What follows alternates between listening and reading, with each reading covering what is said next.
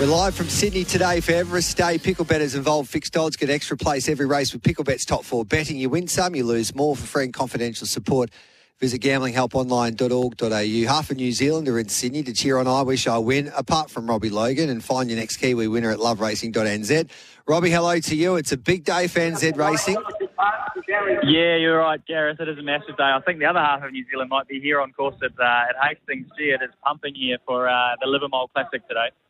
All right, mate. Who wins that?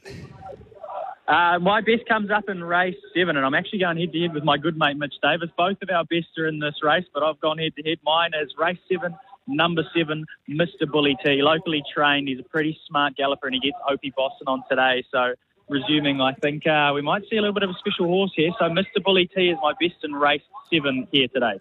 I thought you'd be going for the 6 named after you. Oh, gee, you're too kind, aren't you? Ladies' man, Ryan Elliott, $9, $3.70. What else are you making a special there, mate? Look, I think there is a bet in the Livermore Classic for those that are looking for a little bit of a price.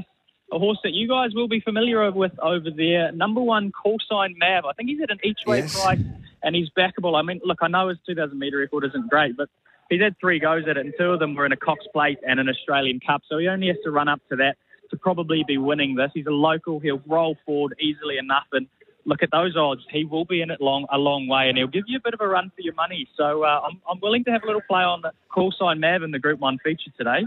All right, then what else are you doing, mate? Well, the word on course I heard earlier that in the last, number 6, Syndicato, the stable are very confident the horse is going very well. Steps back out on a firmer track, which might be the key to his chances here. So in the Get Out Stakes, number 6, Syndicato. Beautiful. Anything early for us? Got a couple of text messages coming through. Everybody's excited for Everest and Caulfield Guineas Day, and they want to win early.